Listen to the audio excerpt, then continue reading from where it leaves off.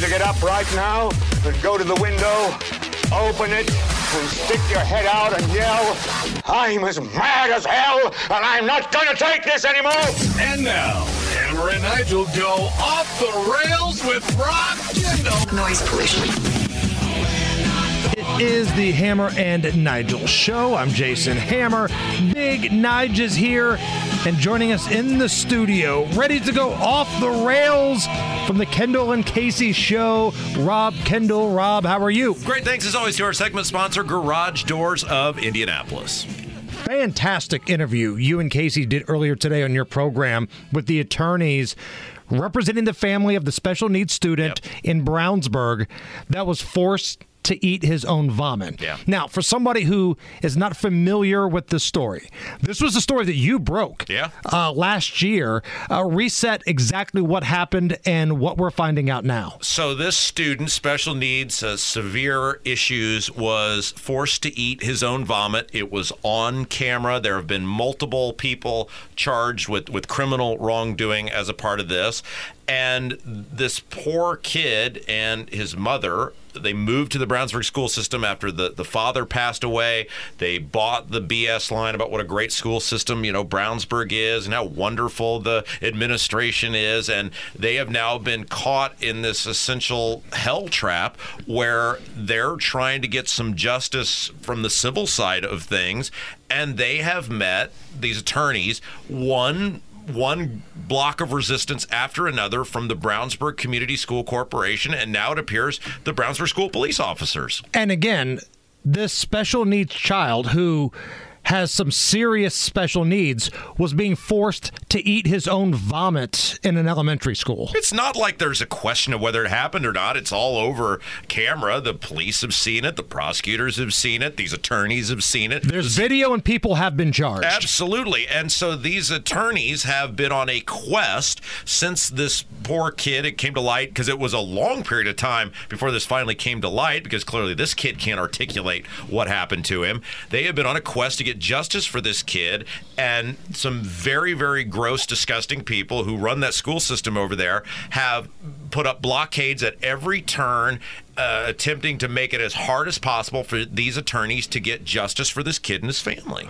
So you had the attorneys on your program earlier today. What's the new update? So the big thing, there were really two things, but the biggest thing was they now claim to be in possession of a second video. I believe it's from the same day, of this kid being, they allege, abused again, and I believe it's after the vomit eating incident had happened. So they claim now to have a second piece of video of this kid being abused by members of the school system. Now, correct me if I'm wrong. I believe the original story was this very special needs student would go to the lunchroom, would go to the cafeteria, and during lunch, for whatever reason, he would throw up every day.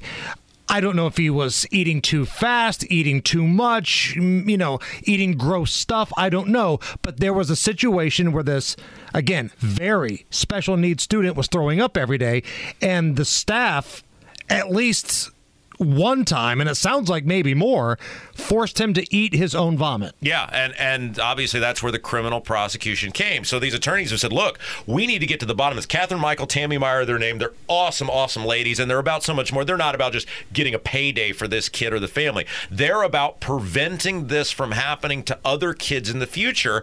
And, they have been operating from the standpoint where they strongly believe this or similar things have happened to other kids. And so they have been on a quest to try to get this information.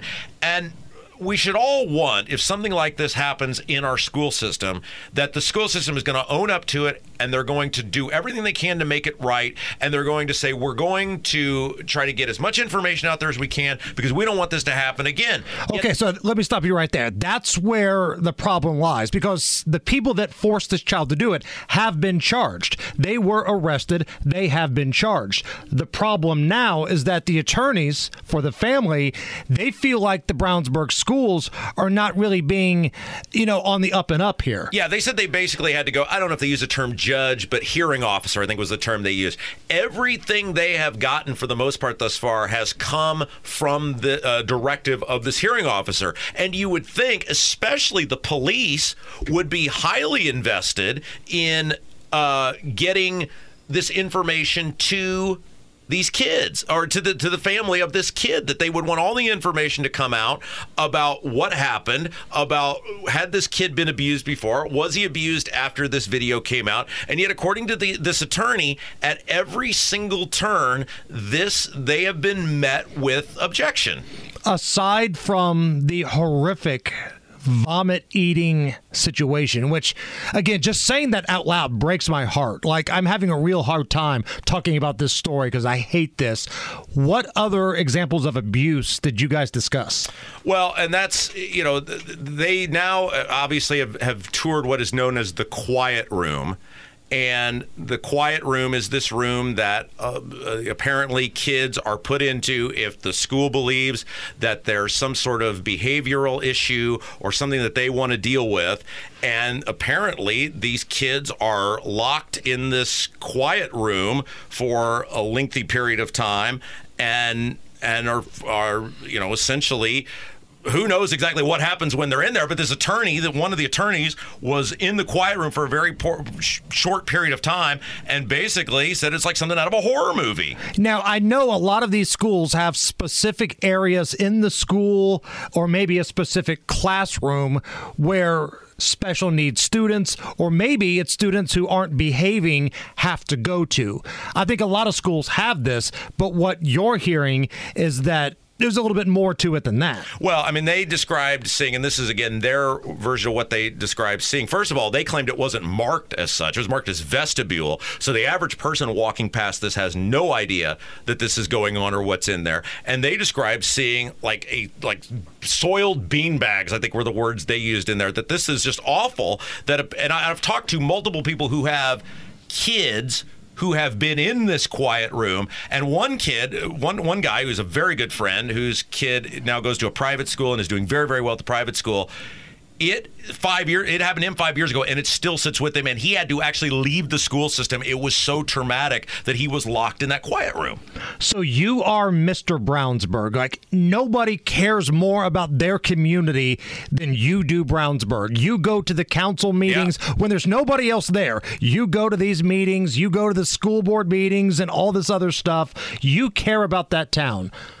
What are the people saying in your hometown about what's happening? Well, look, people started coming to the school board meetings and speaking about this. And to the Brownsburg school system's credit, they have had a lockdown on people in this town for a long time that they're essentially infallible. And if you go against them, well, get ready, Bal, you're going to be in for a problem, because people believe, they don't understand it, they don't know. We're the #1 school system. We're the best school system in the state. They're real quick to brag about that. Yeah. Like, I have no affiliation to Brownsburg schools at all, but I know their marketing. We're the #1 school system. And nobody knows what that means. They don't realize what percentage of people that means actually still fail the test. They have no idea. But people want to take pride in their community, and this has been a narrative that's going on for years there. But a lot of people have begun to speak up at these school board meetings about this, because this is just ridiculous. This is a kid that is amongst the most vulnerable amongst us. His mother, as my understanding, was an employee of the school system, and their whole life has been wrecked by failures of people who worked either for the school system or who were there in the school system. And the fact that they're not taking ownership of this is just gross. Have we heard from the principal or the superintendent or any folks that have any sort of authority over this situation? Yeah, I actually have audio of their commentary. Would you like to hear it? Yes. Are you ready? This is a Hammer and Nigel show exclusive. No, of course not. They just send attorneys out and they gum this up, and they're trying to just make these attorneys' lives hell as they try to get justice for this kid, because it's not about helping the kids. So, again, if anybody wants to hear that conversation, go to WIBC.com, the Kendall and Casey page. This was a great conversation. Lasted 2 segments. Appointment listening.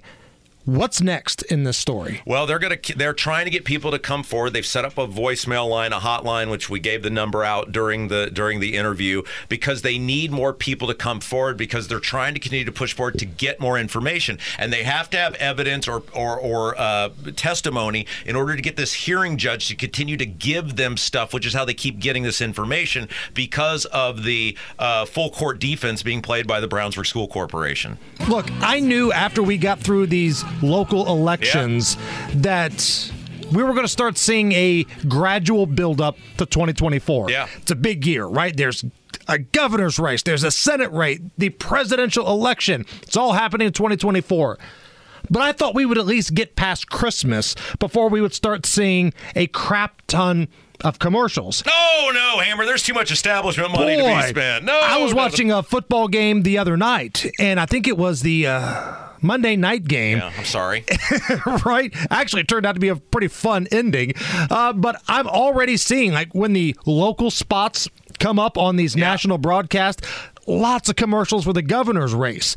And is this normal to be seeing this many races for the governor primary already? No, but you got 5 kind of mainstream people running, and they all have infinite money. Brad Chambers is obviously very wealthy, and he is now raking in the dollars from all the favors he doled out. Is he the rich guy in this field, or is that Braun? Which one? They're all rich. You're doing like the NCAA seeding, who's the rich guy? Yeah, so Brad Chambers is the Thornton Mellon of this operation. He's got more money than Braun. Yeah. Well, I don't know who's actually technically richer, but Brad Chambers was the head of the IEDC, the Economic Development Corporation. And so he's got so many rich people that he doled out favors to, either through tax incentives or abatements or whatever, that he is going to have infinite money. And so that's why he's already started. I think he gave himself like $5 million to start, just a little seed money to get the process started. Who hasn't done that before? Well, absolutely. When I opened up my Bet Rivers account, I put $5 million in there just to kind of get me going. Nothing says I'm one of the few people like putting $5 million of seed money. And you got Braun, who's obviously very wealthy. Doden is super wealthy. Suzanne Crouch is a fundraising juggernaut. So, I mean, you've got at least 4 of these people who have multi-million dollars sitting in an account ready to spend. And meanwhile, Curtis Hill is outside with a banjo, and he's got an open suitcase hoping anybody could just give him some money. Remember the scene in Blues Brothers where Louis Tully is running from the Zool or whatever it is, and he sticks his face on the window at the fine dining restaurant, and everybody just kind of looks at him and then goes back to eating? Yeah, that's Curtis Hill. The thing is, I like Curtis Hill, though. I know he's been on your program. I think he was on this past week, but he just doesn't have enough friends, does he? Well, you got to raise a lot of money, and he's not great at raising money, and he's got a lot of grassroots. Because the people that have a lot of money don't like Curtis Hill. Absolutely, and that's going to be his problem. And he's going to have an issue probably getting the signatures, too. I mean, unless you're Todd Young, you got to get 500 signatures in all 9 congressional districts, and that's a $150,000 operation. He's got a lot of grassroots support, but, man, you got to be on TV, you got to be able to be on radio, you got to be in these digital platforms, and he's just not doing well raising money right now. So you've seen the campaign rollouts, a few of the commercials. Handicap this thing for us. Like right now, here we are, November 16th. Yeah. We're about a year away, a little less than a year away from picking a new governor. Whose is it to lose? Oh, yeah, it's friend of the show, Mike Braun. I just think he's got too much money. He's unoffensive enough. He's not done anything egregious as a senator. I know Doden's running ads against him right now with that qualified immunity. Is this going to get nasty, though, between now and the primary in May? Oh, yeah, to be John Candy in Planes, Trains, and Automobiles. Oh, sure. Yeah, absolutely. Oh, yeah, brother. It's going to be a great season for us. It's a Christmas miracle coming November. Special thanks to Garage Doors of Indianapolis. He's off the rails. He's Rob Kendall. This is the Hammer and Nigel Show.